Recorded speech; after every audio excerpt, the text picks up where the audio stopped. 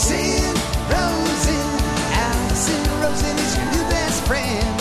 Allison, with her the good times never end.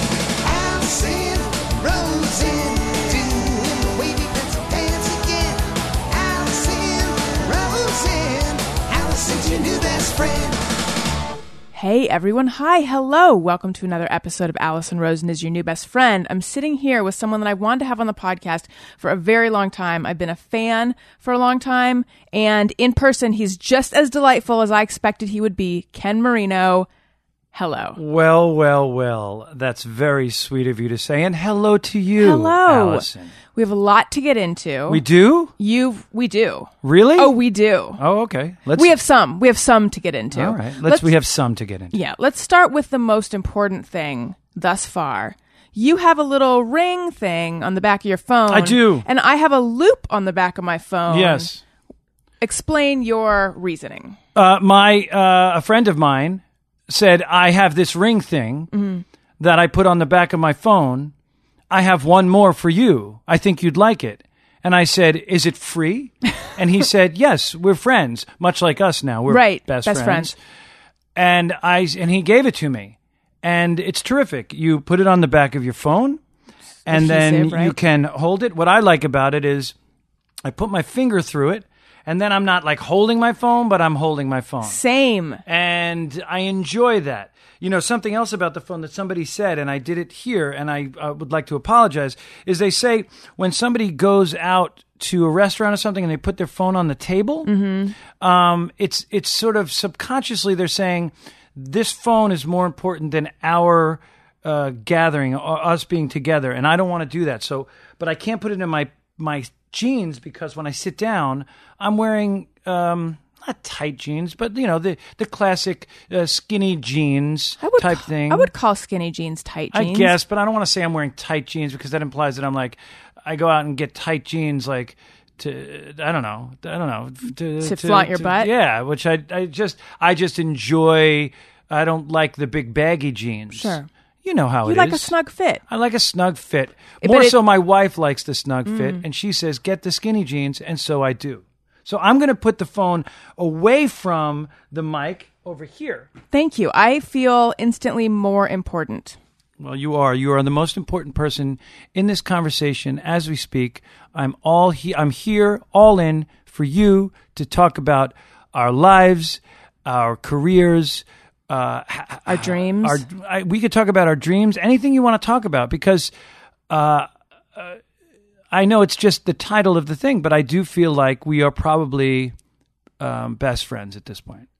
Sometimes after a particularly great podcast, I will, for the rest of the day, want to text my guest. Mm-hmm. You feel free to text me anytime and I will respond.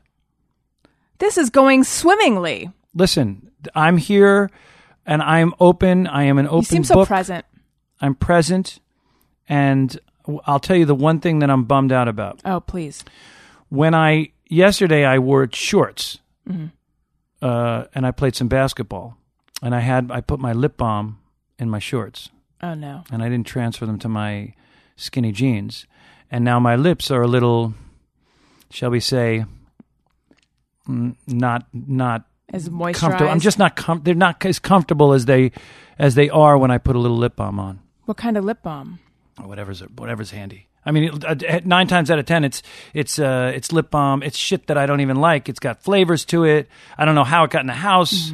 I don't know why it's in my pocket, but I use it because the end result of whatever said lip balm it is, the end result is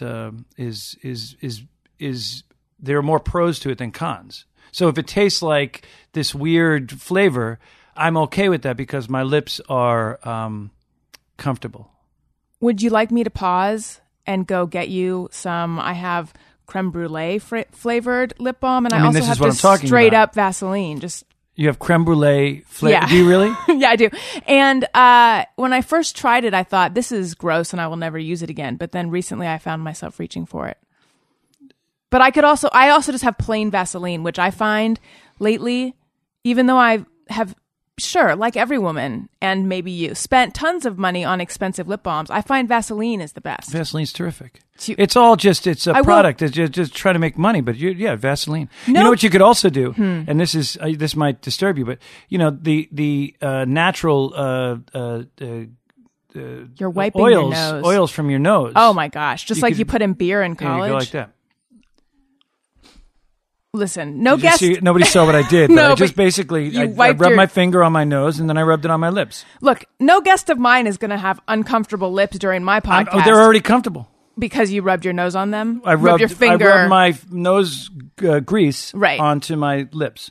Okay, well, if you feel yourself drying out, you let me know, and I will run and fetch some lip balm. I think I'll be okay now because I realized I have a shiny T-zone. So I'm basically a walking lip balm. I mean, my T-zone is a walking. Well, my T-zone doesn't walk, but I'm a walking lip balm. Right, conveying your T-zone Yeah, to and fro. yeah. Let's talk about dog days. Do you don't want to talk about my T-zone anymore? Well, Let's we talk could. about dog days. We could talk Sure. about your skincare regimen. We can. All right, what is it? At night, well, I put, Kiehl's sort of has a little corner of their store for men, and I'm a sucker for that. Oh, blue colored bottles. My husband so let me is go. too. Let me get the blue because Yeah. then it's facial cream for men, Right. Not this stuff for women, but it's all the same stuff, but it's blue. Right. So I get that, and I put that on my face during the day, and then at night they have a black, like a black heavy cream one, and it's black, and so I put that on my face. Sounds The manly. cream itself is just cream, Right. but the container Container. that it's in is like very masculine, and so I put that on my face, and yeah, that's what I do. Any breakouts ever? Every once in a with your while, I do oily- breakouts, and there's this wonderful thing called skin. It's not spelled like skin. Oh, is it SKYN? Yes, and there's these little, almost like little sticky circles I that think you they're put. called pimple patches. Yeah, they're great. And then what I do is I put them on when I see one coming because if I don't, I always just like unconsciously or I'm not aware of it. I just kind of touch it, and then the oils from my finger. We talked about this earlier, Right. just make it Worse. inflame Yeah. it. But you put that little skin thing on for a day, and all of a sudden the pimple goes through its process, and then all of a sudden it's gone. How much does it show? Like, is this a thing that you put on and If stay the light home? hits it right, somebody will go, oh, is there a little? Is it clear though? It's clear. Oh my God, I've got to get these. It's great. And there's different sizes, much like Band-Aids. I was just reading a thing yesterday about, it was like. This is what best friends talk about, right? Yes. Okay, They're great. best friends of mine. What were you reading? I'm sorry, I didn't mean to interrupt. No, it's okay. By the way, some of my listeners experience like ecstasy when I talk about skincare products with guests and also makeup and like any sort of grooming type stuff. Yeah. I think it's unexpected that it's happening with you, but they will be delighted. I'm happy to hear that they'll be delighted. I'm delighted to talk about it. Wonderful. Anyway, I clicked on something that was like I know what it was. It was total clickbait. It's like 6 mistakes you're making when you fly. I'm like, well, I've got to know what am I Sure. doing wrong? And one of them is not wearing pimple patches if you get a breakout. On a plane? Yeah. That's It such was a very weird. It was such a roundabout. It was really odd weird. mistake. I don't think that's a mistake. No, It's- I know. I like each little subheading when I got to the 1 through 6 mistakes you're making. It was very confused. I'm like, is it saying to do this or to not do this? It was not written well. It seems like the pimple patch people are behind this, and somehow Maybe they are. It's some sort of paid advertisement. Oh my God. Did I click on Taboola or You might Tabooly? Do you know what that, like you'll be reading actual news and then you'll see little pictures of things that is like, the thing that's causing cancer that your doctors don't tell you. It's like sponsored by Taboola or Tabooly. Yeah. or What is something Tabooly? like I thought Tabooly was like a grain. Yeah. It's This- also sponsored by doctors. Yes. Huh. It's Interesting. the sponsored arm of JAMA, with Journal of American Medical. I don't know. It's spelled differently. It's not a grain-based Israeli couscous Right. situation, and I might be pronouncing it wrong. I just Right. know that they put cryptic bullshit news in your real news. Well, I know I pulled up 5 ways you can sleep better through the night on Baba Ganoush. Was it helpful? No, but it was delicious. So, Dog Days, a movie that you directed. That's and correct. Your wife wrote it. She was Co-wrote one of the co-writers. Yeah. I saw it. It involves, it's like multiple stories that weave together, all of which have something to do with dogs. And as I told you when we were direct messaging before this interview, all of a sudden I found myself bawling near the end. It snuck up on me. And I didn't, it was weird. Like I knew, this is emotional. And then suddenly I just was like, just bawling. I am pregnant. I think pregnancy hormones are making me. I don't know. Don't make an excuse No, about it. Just it really- because yeah. Have maybe you the got- maybe the movie was a movie that made you feel something. It doesn't. did. You don't have to blame it on your pregnancy just because it's a dog. Have you movie. gotten that from a lot of people that they found themselves bawling? We tried to make a movie that was both funny and had an emotional, thread to it. Like there were some emotional parts that we wanted to pull on some, what do you call heartstrings, and I feel like we did a nice job with it. And people have been responding positively about that. Or some people. I don't know. Other people might not like it, but Well, I think they're wrong. Well, look, right, wrong. Look, I don't know who these people are, what they've been through. Are Right. they pregnant? Are they not pregnant? Are their lips dry? We don't know. We don't know their individual struggles. But yes, bottom line is they're wrong. What was it? And I know that you've gotten this question. I think it's the obvious question, and I'm going to ask it anyway. What was working with a bunch of dogs like? It was fine. You want the real answer is this real talk? We just doing real talk? Cool. Let's just do a little bit of real talk because I am curious how the it real is working the with real dogs. answer is the dogs were adorable. We moved so fast, and there were so many dogs in the movie. And I was, as director, I was thinking about a lot of different things. And we hired a really terrific trainer. And the actors probably spent more time with the dogs than I did, because I was directing the actors and telling the trainer what to do, and then I was behind the camera talking to the DP and dealing with a lot of stuff. So the dogs were fine. The dogs were very nice. I wish I would have gotten to know them a little bit more, like had some time when the cameras were down to kind of play with them and be like, oh my gosh, what a cute dog. But I did a little bit of that in pre-production, but then once we started shooting, thank goodness the dogs were well trained, and they did everything we wanted them to do to a certain extent. So not at all what you hear about. Who was it who said don't work with dogs or children? Was it W.C. Fields? Sounds I right. think they attribute it to W.C. Fields, but I don't know if he said it. If he actually said it. Like dogs are these sweet animals, and when this movie didn't call for them to do like crazy, stunts. I made some mistakes in thinking that a dog.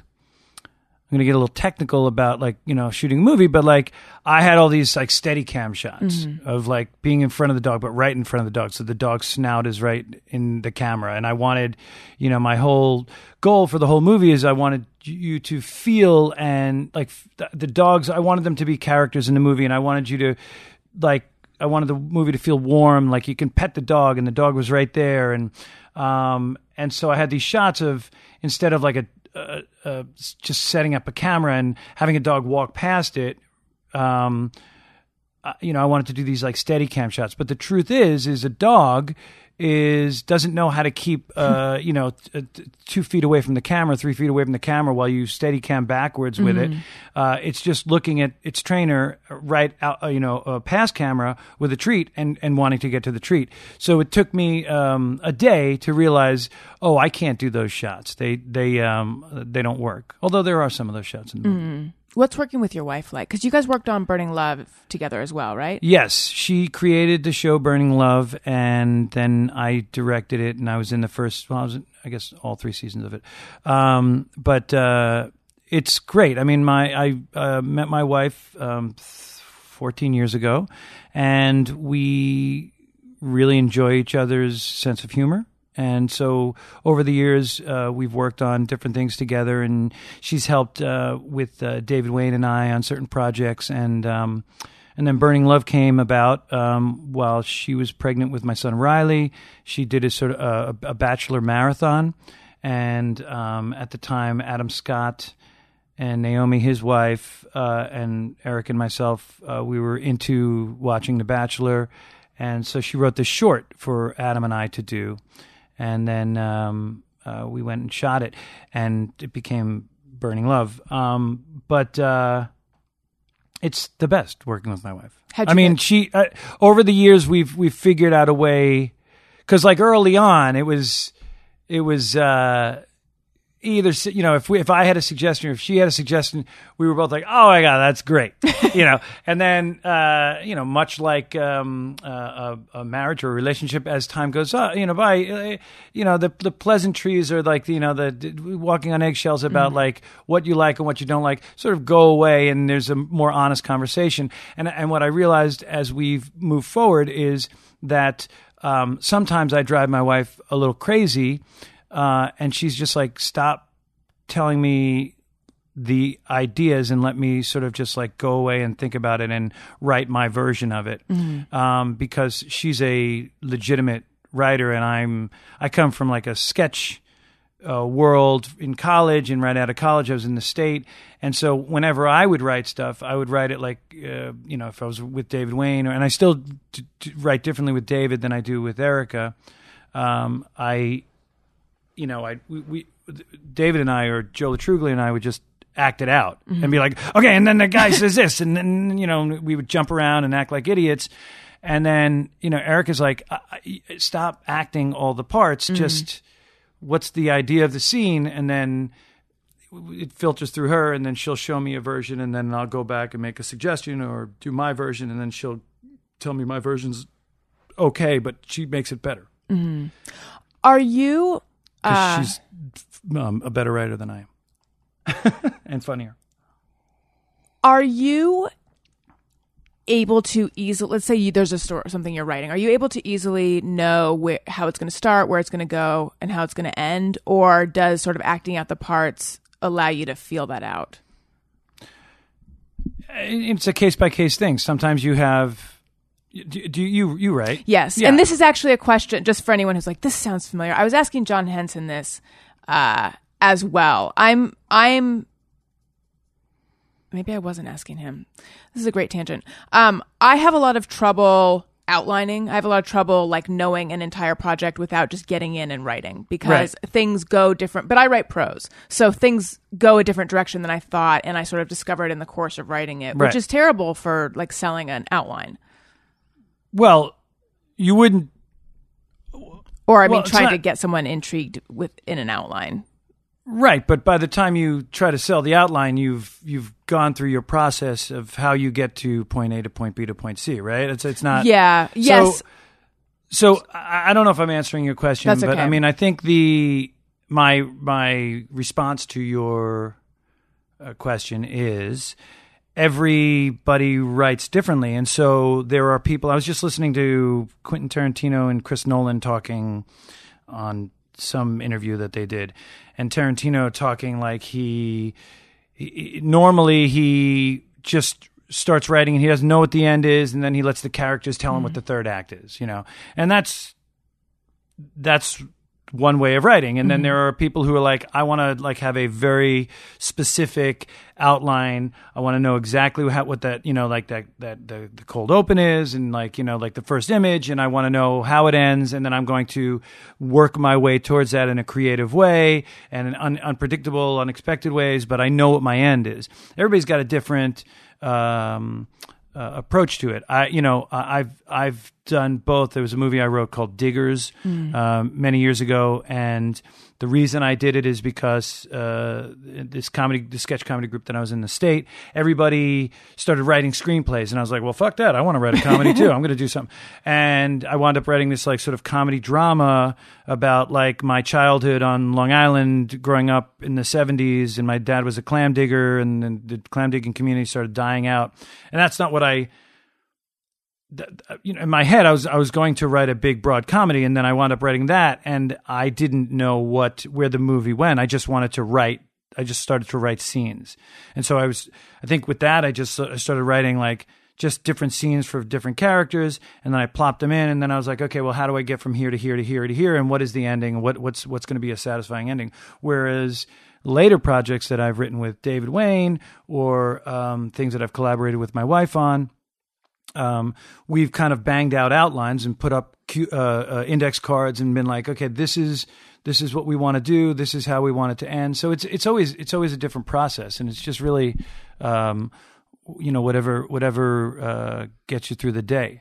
But going off of what you were saying, like you like to write, and then that will inspire something else. I always think of it as like, people talk about writer's block and like, well, I can't write anything. And my feeling is if you have writer's block, just write something. And it's like walking up to like a door.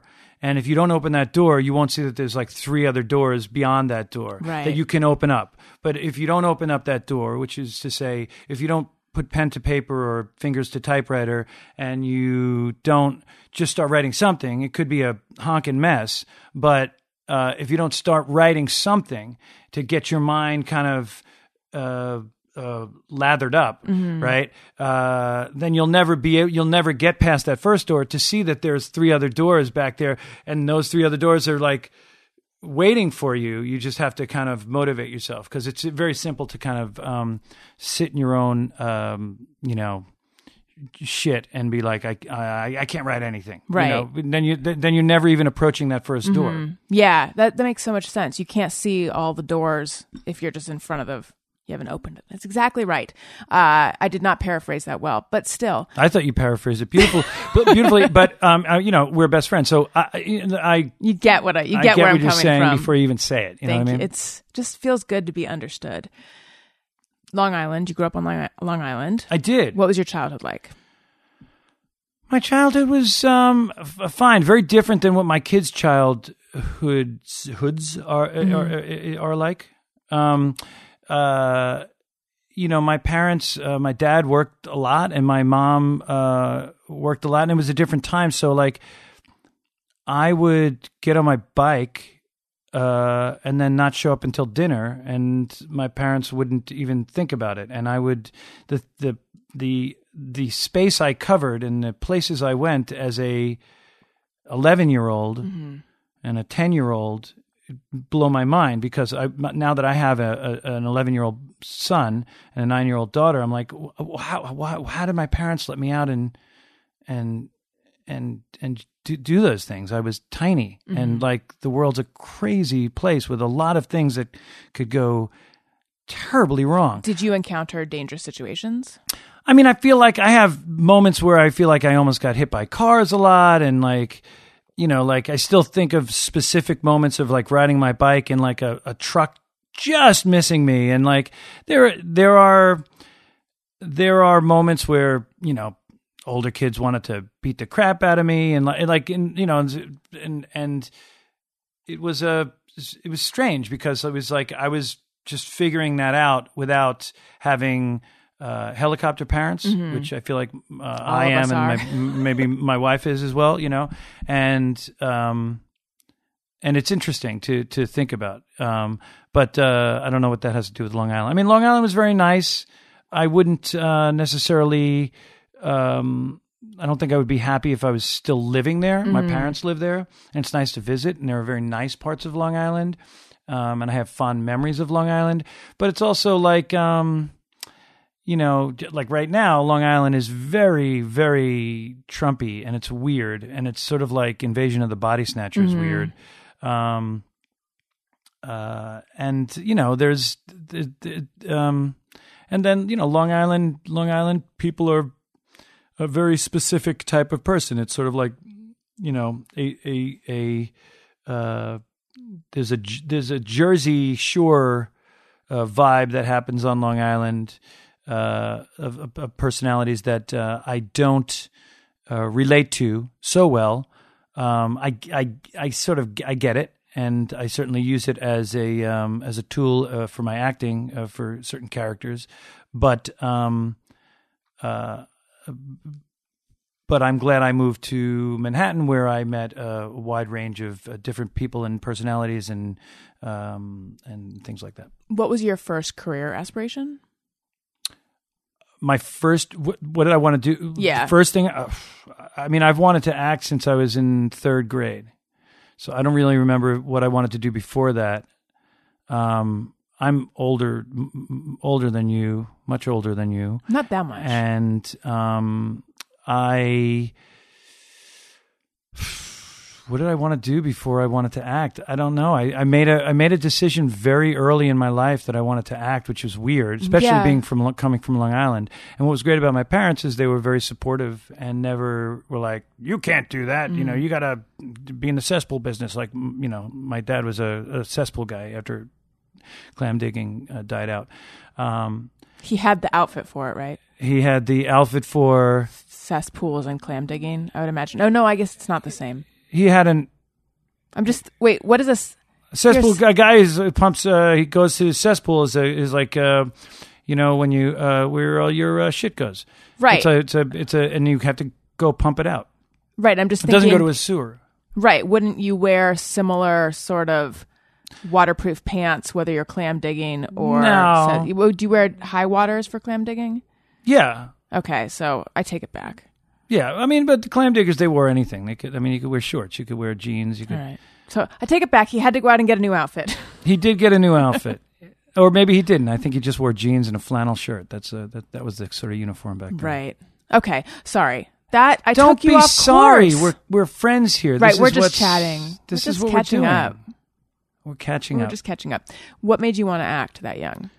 I my sister and I won at this Methodist church that we went to 2 weekends on Shelter Island at this like church camp. And one of the things that the end of the 2 weeks, we had to do a play, our grade. And we did The Prodigal Son. And I joked around a lot, so they made me the Prodigal Son. And you know the story of the Prodigal Son? Remind me. There's a father, and he's got two sons, and one's responsible, one's a fuck up.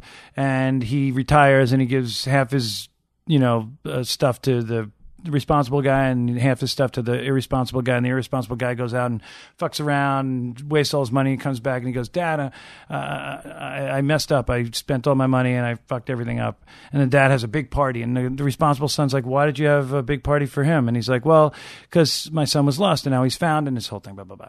So feels unfair to the responsible one. But it's not. He was just celebrating that his son's back. Okay. Anyway, but I guess you're right. It is a little unfair. Who knows how much love he gave his son, his responsible son, the whole time. I don't know. Right. So I was the prodigal son, and then we did the play because they made me him, and I clowned around, and then I got so scared I locked myself in the bathroom, and my sister talked me out. And I came out, and then everybody laughed at all the stuff I did. Now, hindsight being 20/20, they were probably laughing just to encourage me from getting out of the bathroom so they can continue with their day, continue on with their day. But in my head, I was like, everybody's laughing. I love this. I want to do this for the rest of my life. I bet you were really funny. I don't know. We'll never know. No. We didn't have iPhones back then. That's right. Maybe you could call someone up and ask. On a rotary? Oh, yeah, they probably have phones now. Oh, everybody's got phones. Yeah. Everybody's got iPhones now. I'm just saying, like, someone who was there. Your sister. Is your sister older or younger? She's older. Do you have, what other siblings do you have? None that I know of. Okay. Do you have any news for me? No. Okay, good. This not that kind of pod. It's not a gotcha. Here's your sibling thank God. that you didn't know about podcast. Thank God. So then you moved to Manhattan to go to NYU, I did. where you were roommates with David Wayne. I was roommates with David Wayne, not my first year, but my second year of college. But I met David Wayne and Craig Wedren. Craig Wedren is Composer. He was a composer of all the State stuff, and he and David Wayne knew each other since they were 3 years old. And I met the two of them my first day of college, and we've been tied ever since. In fact, Craig's children and my children go to the same school together. David Wayne's kids they're all the same age, and that's it's great. kind of crazy. And we all are very close and stay in touch, and it's nice. Did you go to NYU to pursue acting? I did. I went. I wanted to be I wanted to be an actor, and so like all through high school, I would do the plays, and I would go to like an acting school on the weekends or acting classes or whatever they had on Long Island for teenagers, and then I applied to NYU, and I got into NYU, and then I went there to Lee Strasberg Institute for 4 years. And did you have an interest in comedy and sketch already, or where did that That happened because there was a guy who started the State, and his name was Todd Hollebeck, and I met him my first year, and he was in a sketch group with David Wayne, and they wanted to break off from that sketch group. And that sketch group was called the Sterile Yak, which Mo Willems, you have a child, so you know Mo Willems, but I'm going to Piggy and Elephant. I don't know it yet, but I know the name. Don't Let the Pigeon Ride the Buzz? No. I need new songs though, because I've had this terrible. It's not songs; these are books. He's like a very successful, well-respected children's book author. I need to go get these. What was his other one? Oh, Knuffle Bunny. Have you read Knuffle Bunny? Oh my gosh, we're he's still terrific. doing Snuggle Puppy, and I'm tired of it. Well, get Mo Willems stuff. Okay. Knuffle Bunny, Piggy and Elephant. Don't Let the Pigeon Drive the Bus. They're great. And Mo had a sketch group, and David and Todd broke away. And David stayed. Todd broke away. He wanted to create a sketch group that was more democratic, that everybody had a say and a vote. And he started the new group, which then later became the State. And I was friends with Todd, and he was like, "I'm doing this thing," and I was like, "Yeah, sure, I'll come and audition for it." And I said, "Do I have to wait in line like everybody?" And he's like, "No, we know each other." So then that gave me incentive to not to do it, because I didn't want to wait in line. But no, I didn't want to be sketch. I didn't want to do comedy necessarily. I just wanted to be an actor, and that just kind of came about. And then when I was growing up on Long Island, I would always, in 1976, I was 7 years old, something like that. And I would sneak downstairs, or actually 7, 8 years old. I would sneak downstairs and watch SNL. And so I watched SNL from, was it 76 or 78 when SNL started? I think it was 78. So I was a little older. But so I would always watch SNL. And I had this crazy experience. I shot in New York this summer, and I went to SNL for the first time. I was invited to kind of watch the rehearsal, the dress rehearsal, and I had never wanted to consciously be on SNL, because the State was sort of that fix, it kind of filled that need. But when I got to walk around and watch the dress rehearsal and meet everybody there, and just kind of walk the halls and look at all the pictures and see all the memorabilia and the history, I got very emotional, much more than I thought I would. And it was really a wonderful experience that I did not expect. And I got and then I was like, can I stay and watch the actual show? And I watched both versions of it, and it was just really an amazing experience. And so SNL was a huge probably reason that I ultimately got into the State, but I didn't think about it back then. Now, do you ever wish that you had tried to be on SNL? No.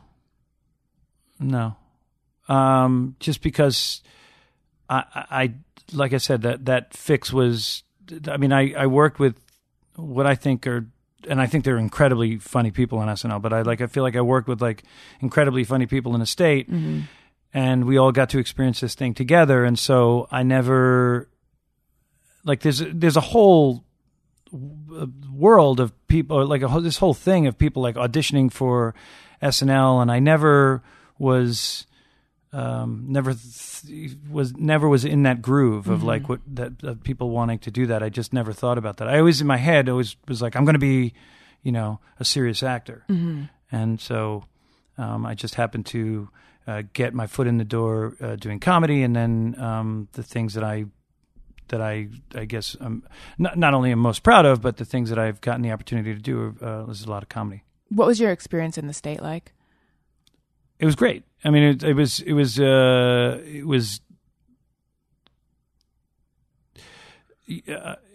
was like family. I mean, like I went to NYU to become an actor, or just study, not to become an actor, but to study acting.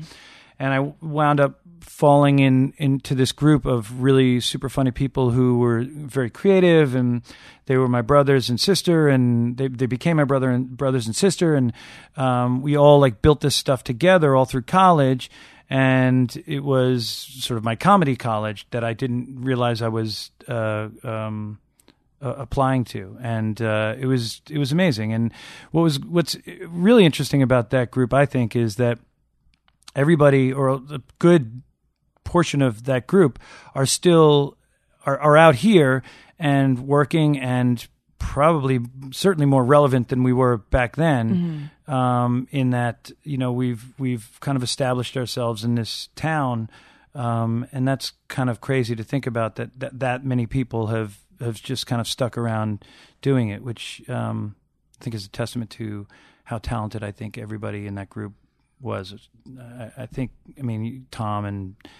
Tom Lennon and Ben Garant, Joe Latruglia and Kerry Kenny and Mike Black and Showalter, and it's just David Wayne. It's like a crazy group of people that I feel very lucky to have been part of. So then, when did writing and directing come about? I'm going to name the other state peoples. Kevin Allison. Kevin Allison and Michael Patrick Jan and Todd Hollebeck. When did that come about? Kevin Allison, one of the funniest people. I had him on the show. I've had a number of state people on the show. Oh, you have? Yeah. In fact, when I was at Time Out in New York, I don't know how this came about, but they had this like brief series with PS1, like through MoMA, where we were doing what were really, they were podcasts actually, but like before podcasts. And I interviewed Michael Showalter a bunch of times, and then I interviewed Michael Showalter and Michael Ian Black. Why did you interview Michael Showalter a bunch of times?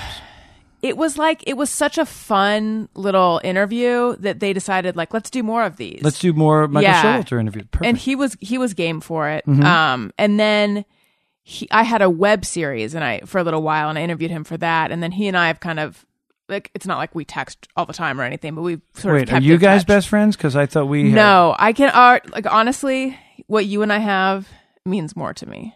I don't even want to compare. I think Showalter's a great guy, and if he's your best friend, so be it. He's not, though. He's not, like, there's that inner, the inner circle, and then there's like people beyond that, and like, he's not in the, don't tell him I said this, but he's not in that first I don't have to tell him. It's out there. It's out there.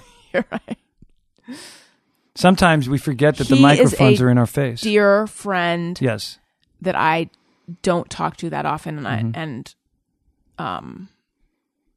you just mean more to me. Well, I appreciate that. So anyway, Kevin Allison, I recall saying he felt, I think, intimidated by Tom Lennon when you guys were in the state. That Tom Lennon was just like so. I may be putting words in his mouth. This is the gist. I think so prolific, yes, that it was like hard to I don't know if it was hard to compete with that, or hard to get his foot in always, or I don't know. I mean, I didn't hear the interview, but from what I know, I mean, I think the group. Well, what I could say is the group was pretty intimidating. I mean, there were a lot of alphas in the group, a lot of and I mean Kerry included. Like there were a lot of strong personalities, and then the people who were creative but didn't have the desire to fight for things or to have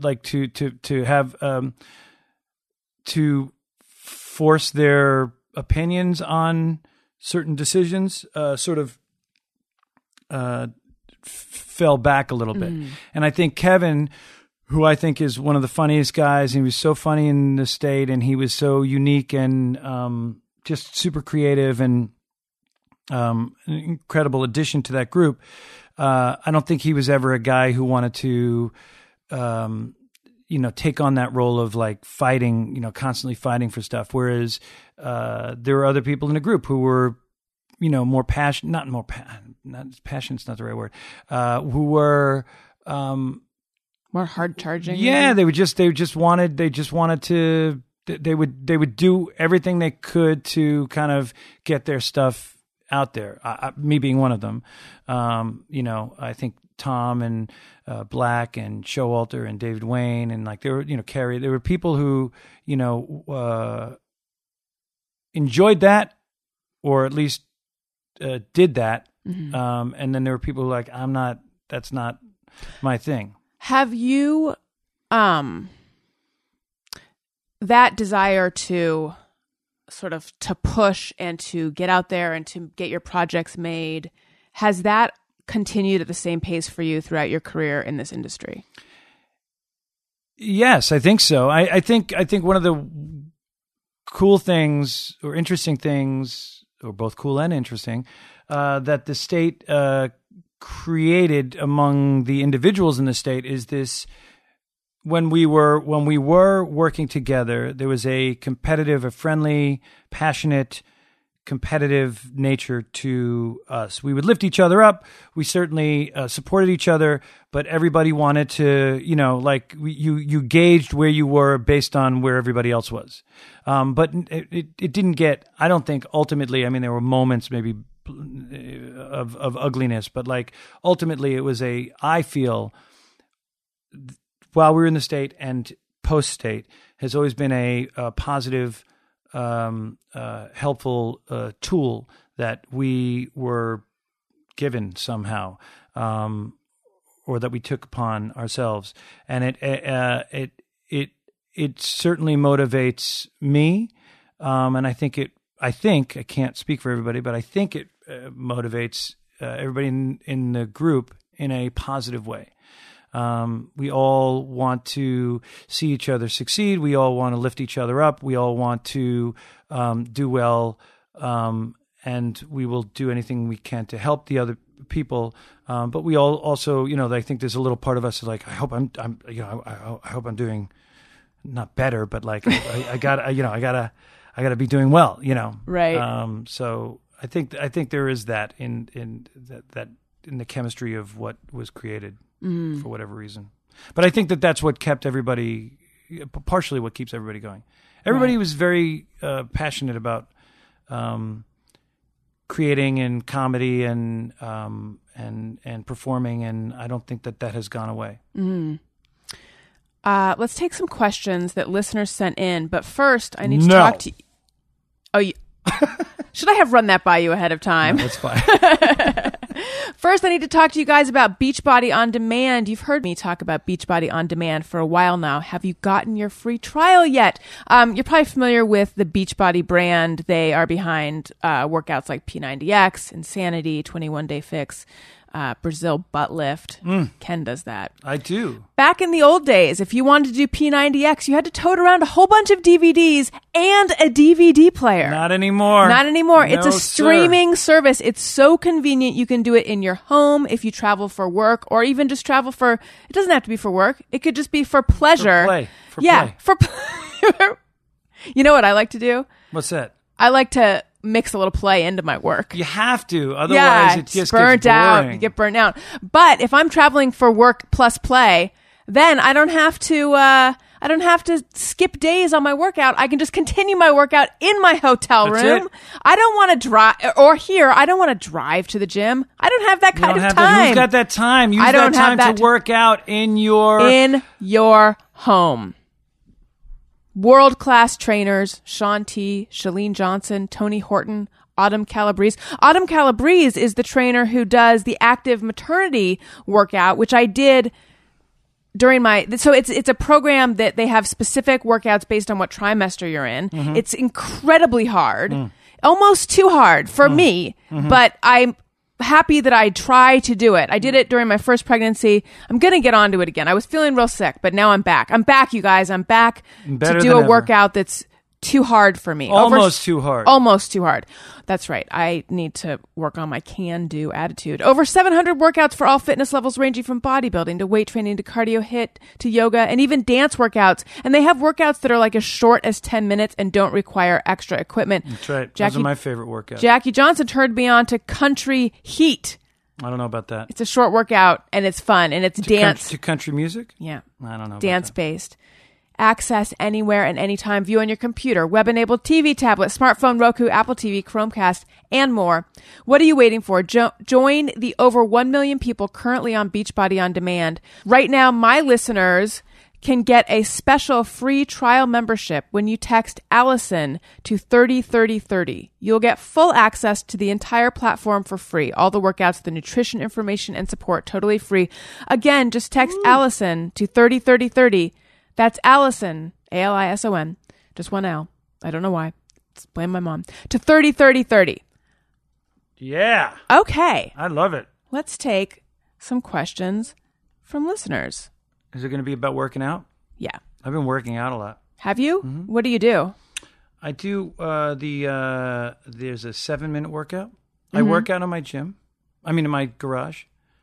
And I do a thing called a 7-minute workout, and then I do it like a number of times. And then I do an ab workout, which is an 8-minute workout. And then by the time I'm done, I've done like a 30-minute workout, and I haven't left my house. And it's delightful. What is the 7-minute workout? It's weights? It's like a high-intensity interval training type thing or a circuit training type thing. It's all using your body weight, and it's 30 seconds on, 10 seconds off, 30 seconds on, 10 seconds off. Wow. By the time you're done, 7 minutes, you worked your whole body, and then you do it again, and then you start to sweat, and then you do the abs, and then you're set. Now, you've been working out a lot lately. Are you preparing for a role or just general life health? I'm just preparing to live a long life. Yeah. But maybe good. it's a role that I don't know about. Why, you got something in mind? Yeah. I'm also a casting director. I don't like to mention gosh. it. Yeah, like when I Yeah. fly on a plane and people are like, "What do you do?" I 100% don't say casting director because then it's just questions. I just try to come up with something really boring. Do you always fly on planes with actors? Yeah. Well, you never know where they're going to pop up. But They're see, all over the place. They're like you don't rats. know because if you ask them what they do, Yeah. they also lie. Yeah. Do you actually do that? What? Lie? If someone asks you on a plane what you do you lie? No. You just say actor? Yeah. And then are they like, what have I seen you in? Or they probably know what they've seen you in. You probably get recognized. I'm in the space of, I know you from somewhere. What have I seen you in? Mm-hmm. And my answer is, I can't tell you because I'm like a journeyman actor. I've done a lot. I'm like a mutt. I don't know what you've seen me in, but I can tell you my name and you can look it up on IMDb. And I go, I hope that doesn't offend you. And they say, no. And then I tell them my name. And then that usually is the extent of the conversation. That's great. And then they IMDb it, and then they tell me what they knew me in. Oh, and what is it usually? Sometimes it's the state, sometimes it's Party Down, sometimes it's Wet Hot, sometimes it's like weird one episode of Angel that I did. Like it doesn't. It's like it's so random, and it's different every time. Right. All right, let's see what people want to know. What do people want to know? So I take questions over Patreon and Twitter. Patreon.com/Allison Rosen is a place where you can go and you could subscribe, and there's different reward levels, and there's a bonus episodes you can get, and there's a live stream. There's all sorts of fun stuff, but one of the perks is that you get your questions in ahead of the line. Can I just say something? That does Yeah. sound like a lot of fun. Patreon. It's so much fun. Ugh, it sounds like a blast. It's a real kick in the pants. Yeah. Okay.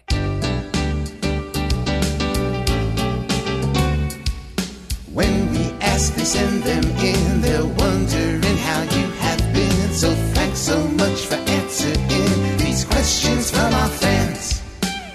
Colleen Marie says, how did he end up in the pre-show for Disney's Ride the Rock and Roller Coaster? And is it true he's never been on the ride? I'm going to answer you, Colleen. I'm going to answer your second question first. It is true. I have never been on the ride. In fact, I have not been to Disney World since I was in 5th or 6th grade, or 7th grade. So I have not seen the Rock and Roller Coaster, and I think they were just building Epcot at that point. So it's been a long time. I have not been on the ride, but I hear it's a terrific roller coaster. How did I get it? I had moved out here after the state, and I had booked a show called Men Behaving Badly. And at that time, the show hadn't come on yet. And when you book something, or at that time, when you book something and you're on a show, every once in a while, these weird offers come in. One of the weird offers was a Tony Roma rib commercial where I did 4 or 5 different commercials. So I took it and took the money. And then another offer that came in was, do you want to be the sound mixer who doesn't say anything for the beginning of the Rock and Roller Coaster ride that Aerosmith is the theme, or they're the hosts of it, or whatever the thing is. And would you want to do that? Here's, I don't know, I think they gave me $5,000 or something. And I was like, yes. I was like, yeah, I want to, yeah, yeah. Do I want to hang out with Aerosmith for the day?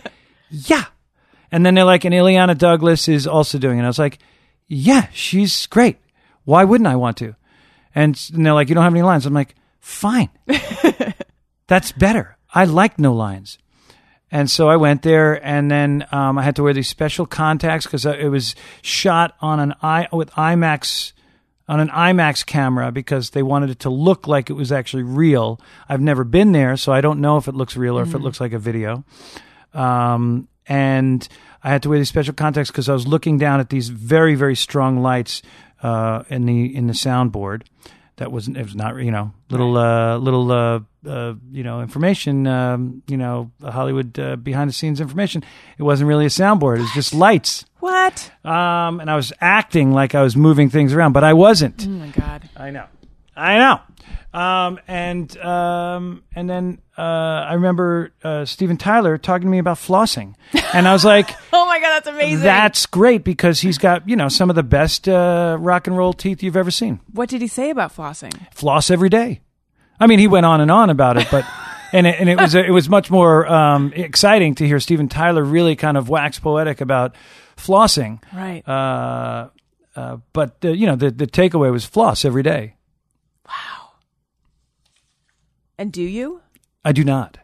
Even though Steven Tyler himself told you. Much like many things, I went home and I immediately started flossing after Right. Steven Tyler told me to do it. And then for weeks after, I was flossing every day. And then I fell off the wagon. Yeah. Yeah, it happens. I was all about this fluoride rinse that's supposed to re-something or other your enamel. Yeah, re-something or other your Yeah, because enamel. my enamel needs to be re-something or othered. I mean, I've been saying that to you I know. for decades. It's kind of a problem. But then I fell off, and now I don't do it. And sorry, enamel. It's okay. Who was that? I don't know. I I think it was your Steven enamel. Tyler. All right. Colleen would also like to know. Oh, Colleen, she really is on it. I mean, She is. She's got a few questions. I'm just going to jump ahead to her PS, then that'll make you feel warm. It just makes me feel like there's one person who had a question. No, there's just more. asked a lot of questions. P.S. Thank you for the state. For so many of us, it was an entrance into a whole other type of comedy. Well, that's not a question, and you're No, that's welcome. a comment. But her question is, how much do you still get catchphrases from the state? Which ones drive you nuts? Well, I think she's implying, or insinuating that I want to dip my balls in it. Yeah. And does it drive me nuts? No, it doesn't. It's nice to know that people after, I think we did that show from 93 to 95, and that there are people who still remember that show. That's exciting. When they run up to me and I'm walking with my kids and they scream, I want to dip my balls in it, it's not great. But I tend to say, listen, I'm with my kids, but and I have to explain to them what that's all about. Every so often, it's like I was saying, you never know when somebody's going to come up and remember something, and it happens randomly. Ashley Brents would like to know, if Veronica Mars does come back to Hulu, would you want to be a part of it given the chance? I can't listen to the Private Eye song without hearing his character's version from Veronica Mars. Of course, I love everybody on that show. Any chance to work with Kristen Bell is exciting, and the Rob Thomas, the people who created the show are people I care enormously about, and any chance to work with them again, I would love to. I know they just announced that Hulu's doing a short limited series of Veronica Mars, so perhaps I'll be on it. We'll see. As a casting director, I might be able to help you. Oh my gosh, that's right. You're a casting director. I know. I'm a secret cast. Okay. Christine Bissinger would like to know, was filming the Wet Hot American Summer franchise as fun as it appeared? And who has been your favorite character to play and why? Yes. My favorite character that I played in Wet Hot American Summer was Victor. You had super curly hair, right? It was a wig. Okay. It was my contribution to the part. That and the shorts. Really? You provided the shorts and the wig yourself? I brought 3. I went to a wig shop in L.A. because I lived in L.A. and they were shooting in Pennsylvania. Or shooting, they were pre-production was in New York and they were shooting in a camp in Pennsylvania. And I brought 3 different wigs. One was sort of an Aerosmith, not an Aerosmith, like an Allman Brothers type blonde, but you saw the dark roots, but then it was like a long blonde straight hair. One was sort of like a hair from like the movie Slackers. And then one was the curly wig based on there's a character in Meatballs. When did you move to LA and why? I moved to LA because I had booked I actually moved to LA because I booked Men Behaving Badly? Men Behaving Badly.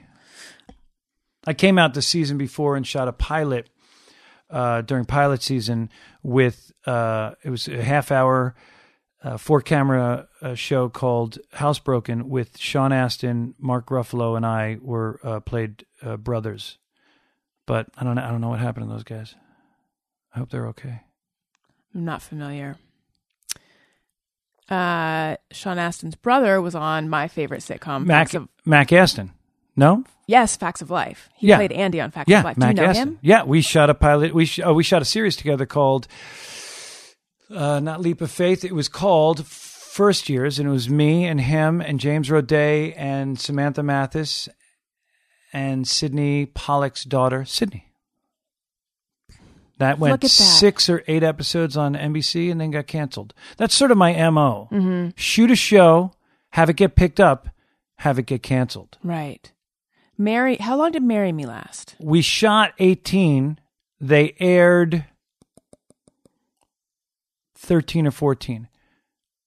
But by the end of the season, which I don't know where you can watch it, we get married. Yeah, I don't think I saw that. Yeah. Well. But thank you for letting me know. Spoiler alert. Okay, here are some questions that came in on Twitter. Brendan. The twit, I call it. You do? I just did now. You did, I know. Sometimes I like to say something and then immediately say, I call it that. Like, that would be an example. Yes. What I just did. I get it. That's your quirky humor, right? That's your Yeah. quirky, subversive humor. Yeah, quirky and subversive. Okay. Eric Aragon. Who made him laugh the most from the state? Actually, I'm just going to interrupt myself and tell you about something that has nothing to do with this. I was having a text exchange with a friend of mine who's a producer and is sort of frustrated about stuff right now. And he said, I feel like people who are successful in this industry have a desire to be rich. That's something I've noticed. Mm-hmm. And people in comedy have something to prove. And I thought he was, I don't know how to describe what I thought. I thought he was doing a bit, essentially. Say that again. People who want to be successful. I can find it, yeah. Okay. I mean, what we can do is during this section, Cut out this long we pause. can cut out the long pause, That's right. or just I'll just sing a little song. Oh my God. I would like to hear what the song is. I don't know. What should I sing? Some Aerosmith, maybe? Your flossing inspiration? Oh yeah. What do they sing? What's Like Dream On? loving an or- elevator, giving it up when I'm going down. Yeah, That's beautiful. Beautiful. Yeah. Okay. All right, here we are. So, Dream on, dream on. so Dream he's, until your dream come. Go ahead. he's talking about the industry. And I offered this helpful. It's talking about like a project not going. And I said, this industry is dumb. I was busy and I just felt like that. This industry's dumb. Yeah. And he said, it's very risk averse. One thing I think helps is the desire to be rich. One thing that helps is the desire to be rich. I think like helps having success in this industry. I don't know. I'm just telling you like what I heard. He wrote, one thing I think sorry, I left out the one thing I think. One thing I think helps is the desire to be rich. I have noticed that in many successful people I know. Also, in comedy, I think the desire to prove something helps a lot. So I thought he's doing a bit. Right. The bit being like pseudo deep cliches about the industry that are kind of obvious. Right. And I said, yeah, like an internal fire. Do you think sometimes there are demons? And he said, a lot of comics are fueled by revenge. And then I like just started spouting dumb cliche. And I said, like a teacher who said you wouldn't amount to anything. And he's like, yeah. Anyway, at a certain point, I said, oh, wait, are you being sincere? I'm just spouting cliches. And he said, no, I'm being serious. And what happened? You guys? It was fine. And then I said, okay, tone adjustment. And then it was fine. But still, What is your? But what? So you brought this up. You stopped asking these questions to bring this up. Why? I'm trying to remember what made me think of it. Because I'm fascinated by you what bringing. made me think about. Well, no. think of it. What made you think of that, and then hearing it, and now I'm curious what your point of view on that is. What your question is? Because I think this is hopefully everyone will be able to follow this train of thought. I said that's just your quirky subversive humor. When you said, I don't know. It was something stupid that I was doing. Right. Oh, I know what it was. You said that the twit. That's what I like to call it. Yeah, the twit. And then you explained that sometimes you like to say something and then say that's what you like to call it. And I said that's your quirky subversive humor.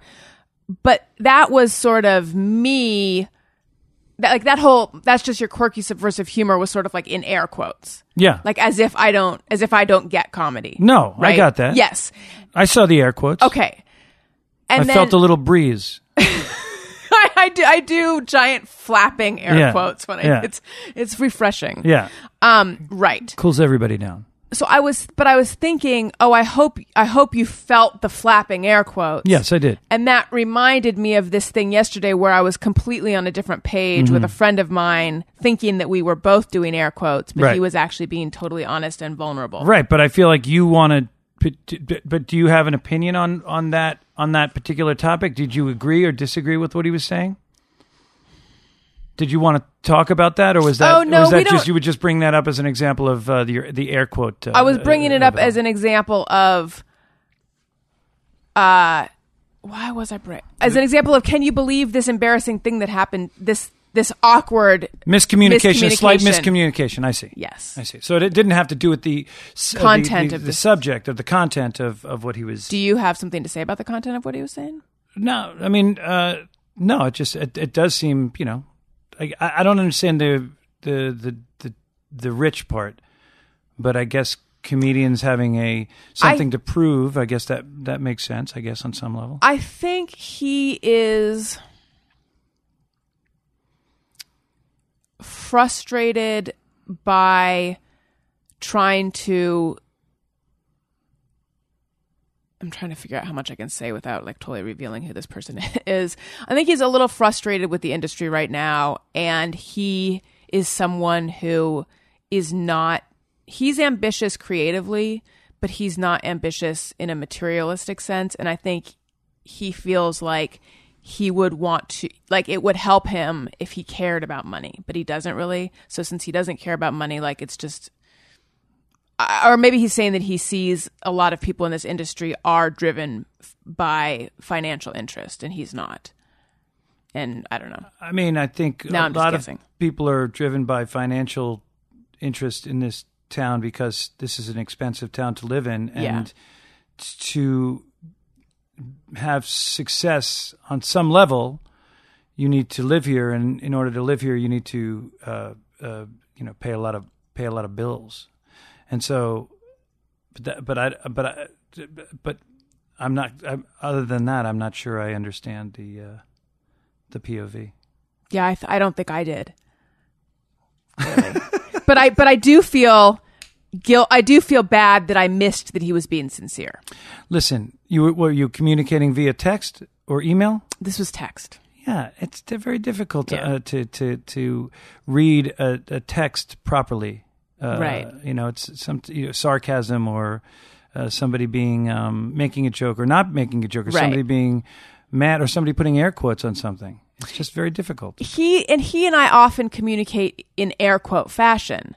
Mm-hmm. Hence, I feel like maybe I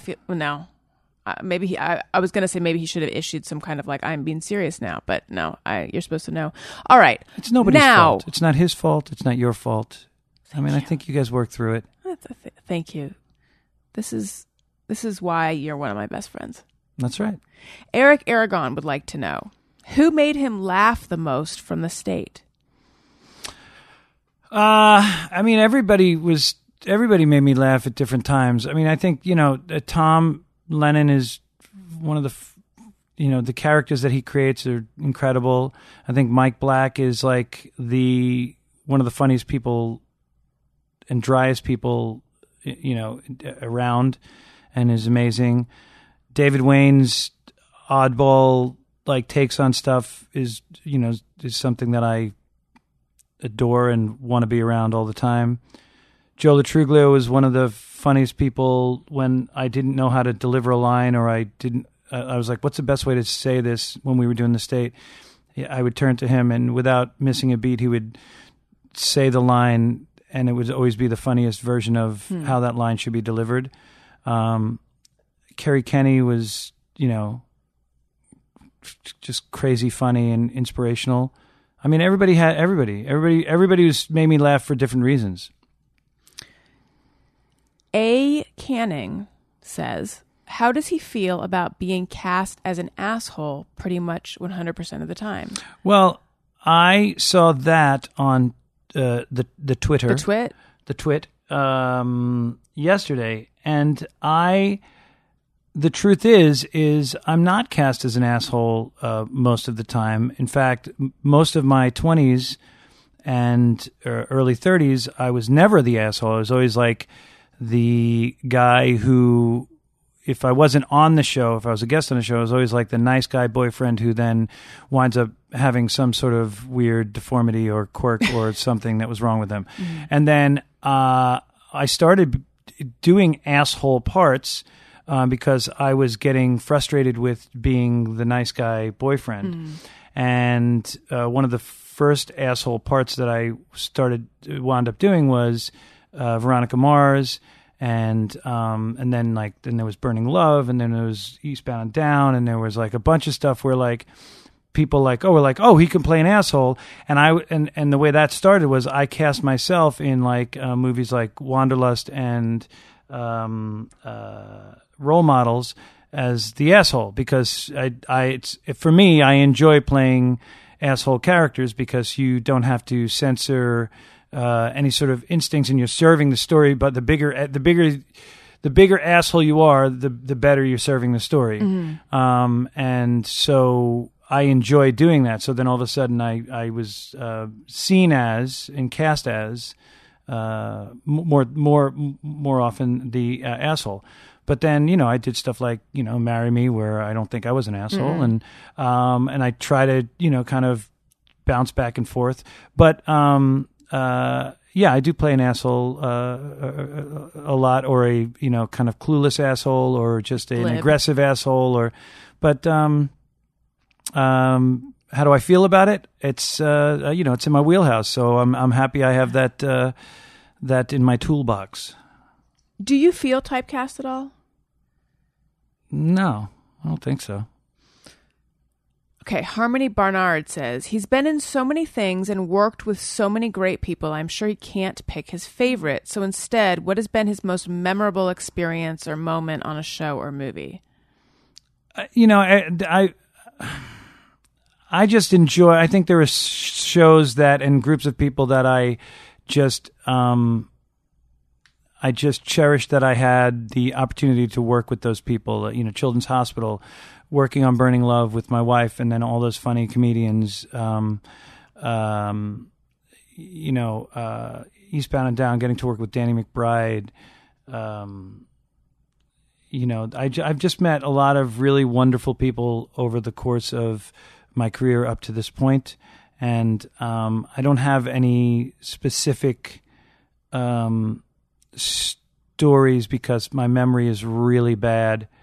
But what I do remember is working with good people, like kind people who aren't just talented, but like people who have are good human beings and have good hearts.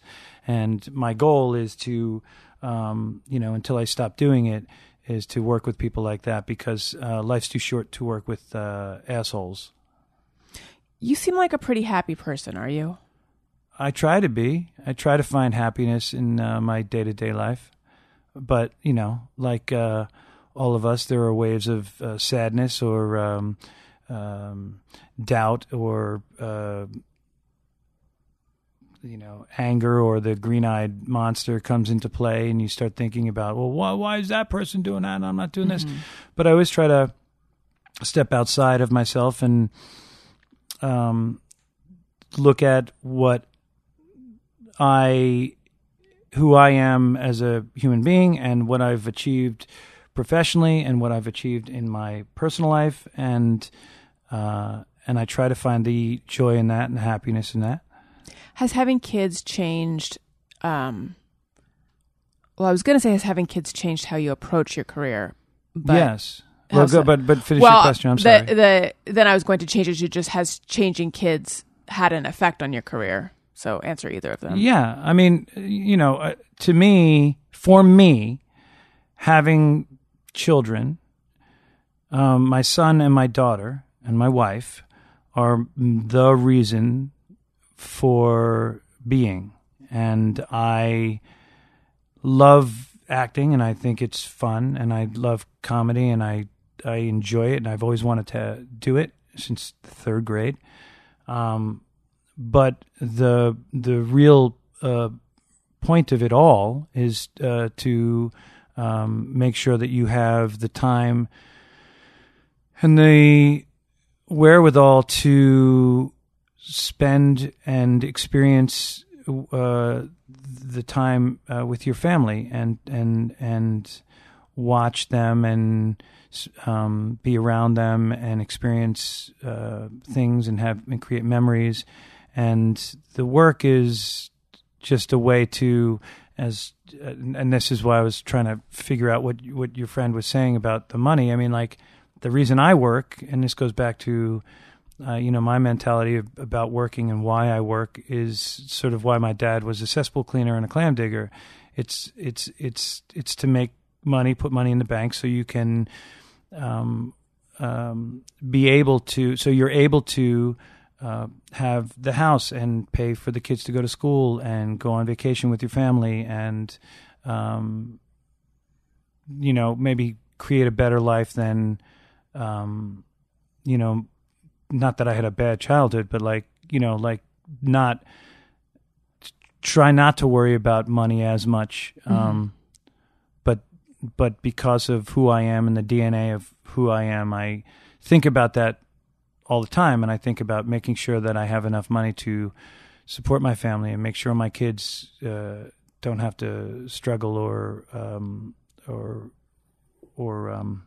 so they have food and clothes and a nice home and a pool they can swim in and stuff like that. Did you always want kids?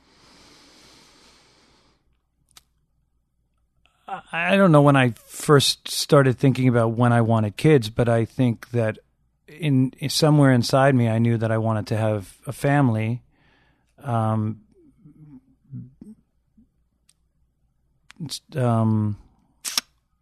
don't know when I started thinking about that, but I know that that's been there for a long time. Mm. All right. Now we do a segment called Just Me or Everyone. And this is where people write in with things they think or do, and they wonder, is it just me? Is it everyone? And then we weigh in on whether it is us as well. Sometimes I ponder on something I have thought or done.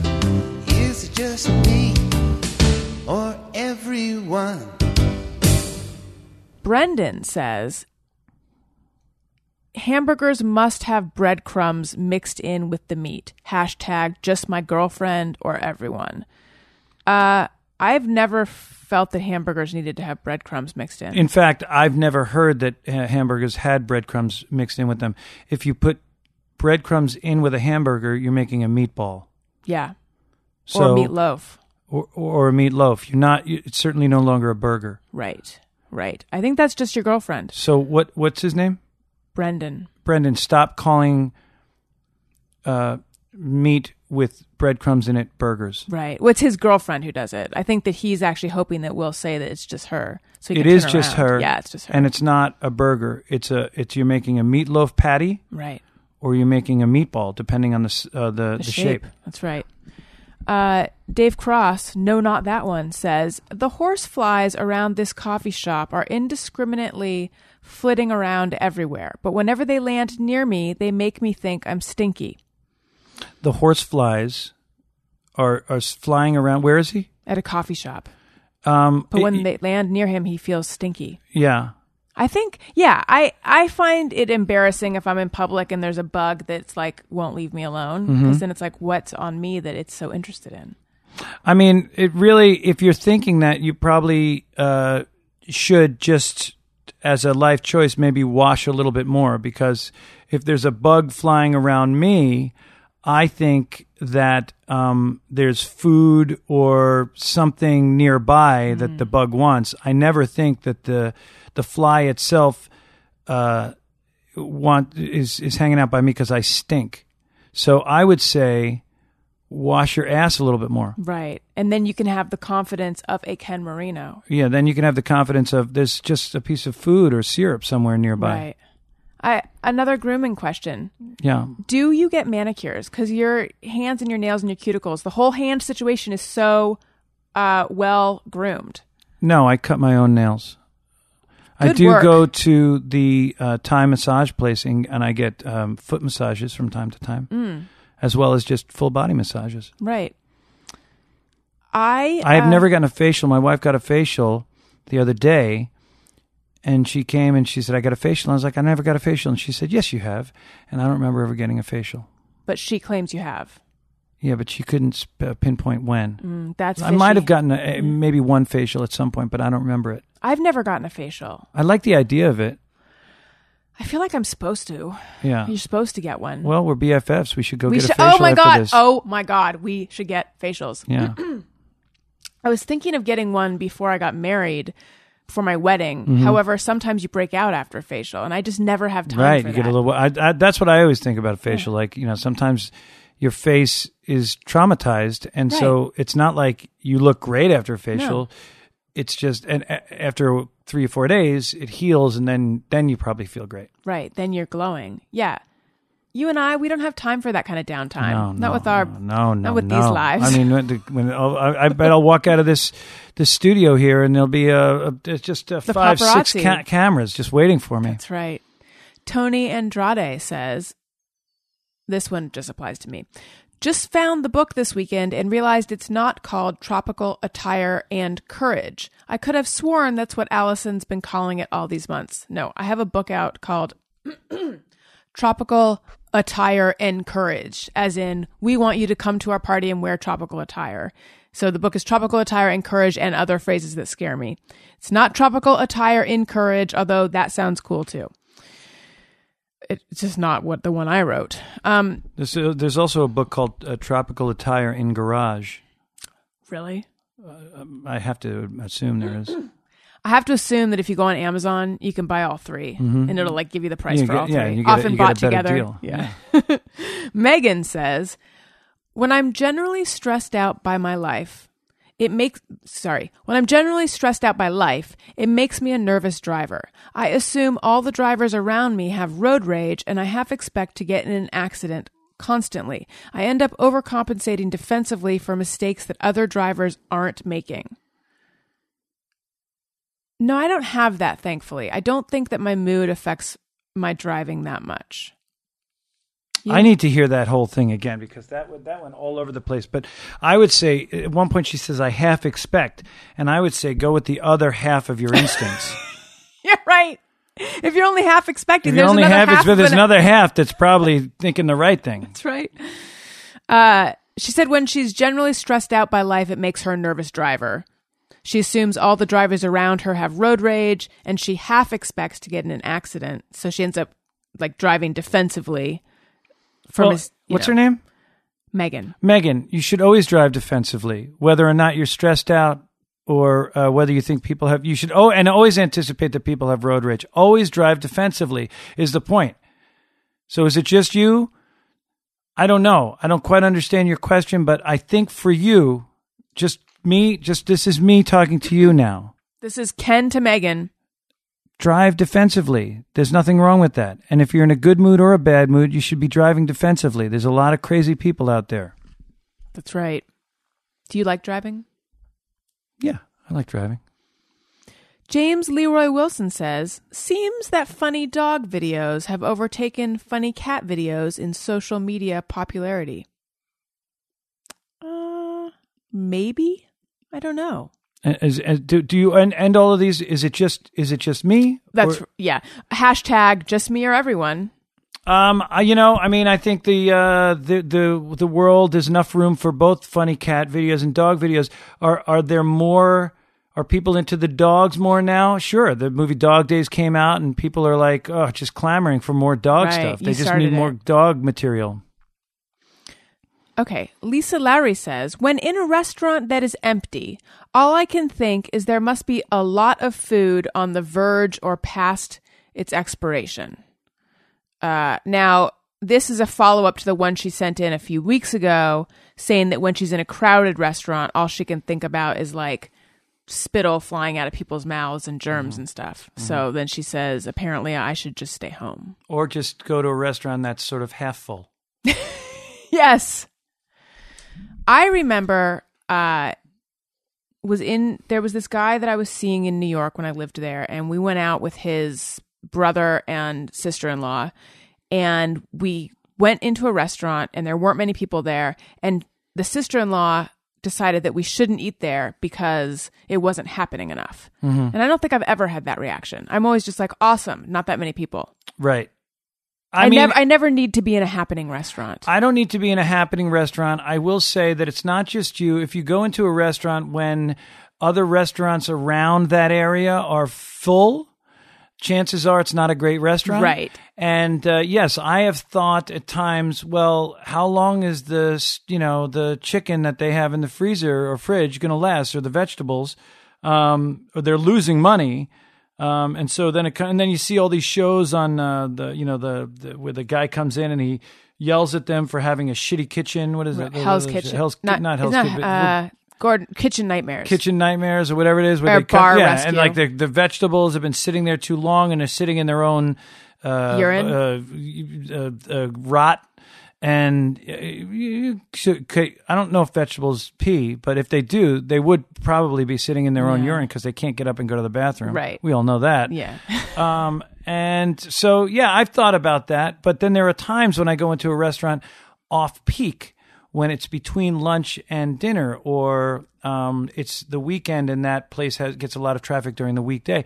And those restaurants, I'm happy to eat their food because I know that they take care of their shit. Mm-hmm. Yes. I think the ideal situation is popular restaurant and you happen to catch them when they aren't that crowded. That's right. Yeah. And lastly, Patrick Ryan says, just me or everyone. Before I pee, I fire off a few short tracer rounds to ensure the target is acquired and locked in, avoids collateral damage, rim, floor, wall, cat, etc. Just me or everyone? What was the last part? Rand Paul? What did you say?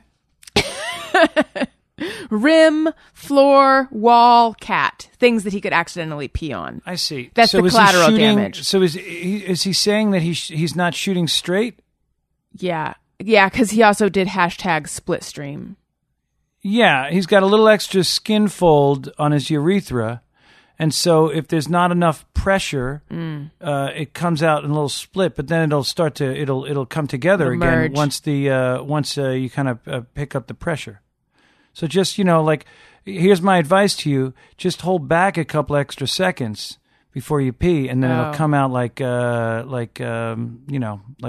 fire hose. So you don't fire off a few tracer rounds. Like, That's what it sounds like to me. I don't even understand. Like, I mean, I don't. No. Can all men do that? Like, that's a Or is he saying Kegel that he kind of can't thing. help it? That's what he does? Because then it could be that he has what do you call it? Not chlamydia, but he's got some sort of venereal disease that makes you what? that makes it hard to pee. Oh. I don't know which ones make it hard to pee. Gonorrhea? Syphilis? Gonorrhea. I think Okay. gonorrhea is one of them, right? Sure. Syphilis? I don't know. They all sound... I say I don't know, but I've had all of them. Well, which one made it hard for you to pee? I don't know. I was like hallucinating at the time. I Right. couldn't pee. No, I he's was saying... filled with pee in my mind. I just right. everything your shut down. eyes turned yellow. Yeah. He's saying before he pees, he pees a little bit. And I'm just saying, isn't that hard to do? Because that takes a lot of your control of something. Maybe that's like a Kegel thing. It is a Kegel thing. Yeah. So Do men do those though? yeah, I think so, right? don't- Is Kegel just for women? I thought Kegel's not maybe. just for women anymore. Is that the new? That's their new slogan. All right, so I take it you don't do that. It's just him. I'm doing It's not Kegel you. exercises right now. Is that what you're asking? Ken Marino.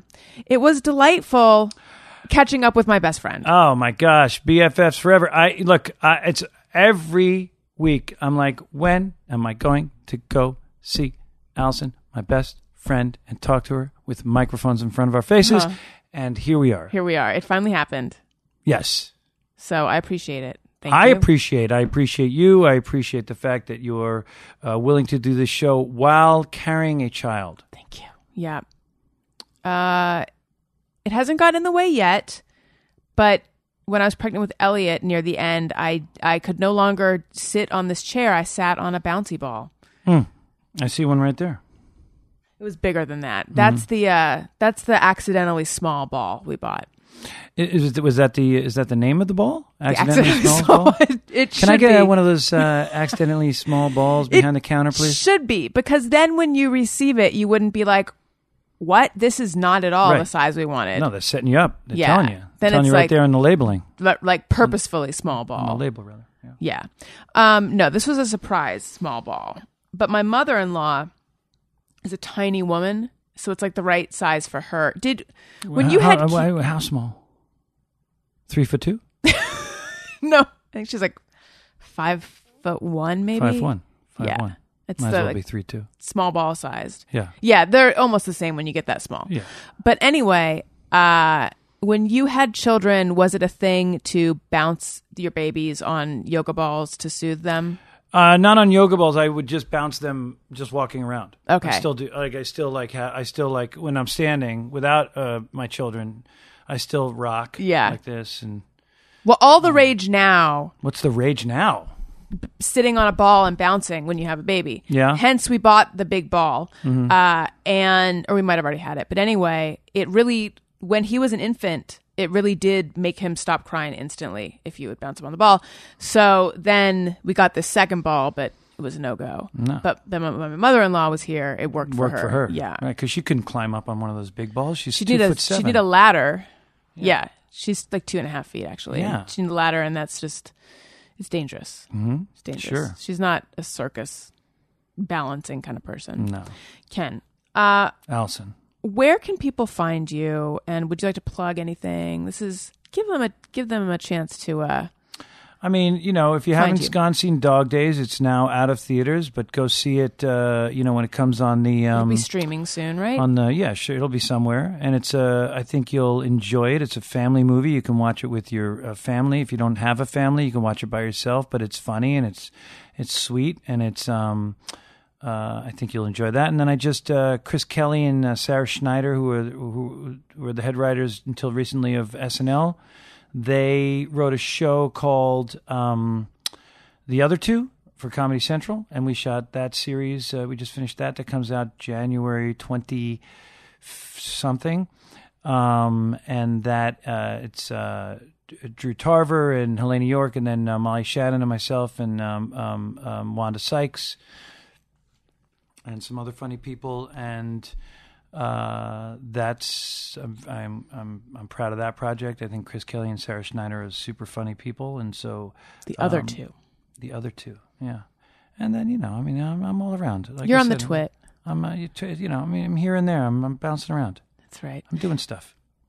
And as am I. Get my book, Tropical Attire and Courage and Other Phrases That Scare Me. If you go to my website, AllisonRosen.com, there's many places to click. It'll take you right to Amazon where you can get it. Available in all formats, t-shirts, ringtones, all that available. Pins, AllisonRosen.com. Follow me on Twitter, Allison Rosen. If you like what you're hearing, subscribe. iTunes.com/AllisonRosen is where you go for that. And also I'm on Instagram, Allison Rosen. All right. Thank you for doing the show. My Listeners, pleasure. thank you for listening. I love you. Goodbye. Hey, do you know about the Allison Rosen Show? We had a good time, but now we gotta go. Yeah, Allison Rosen is your new best friend.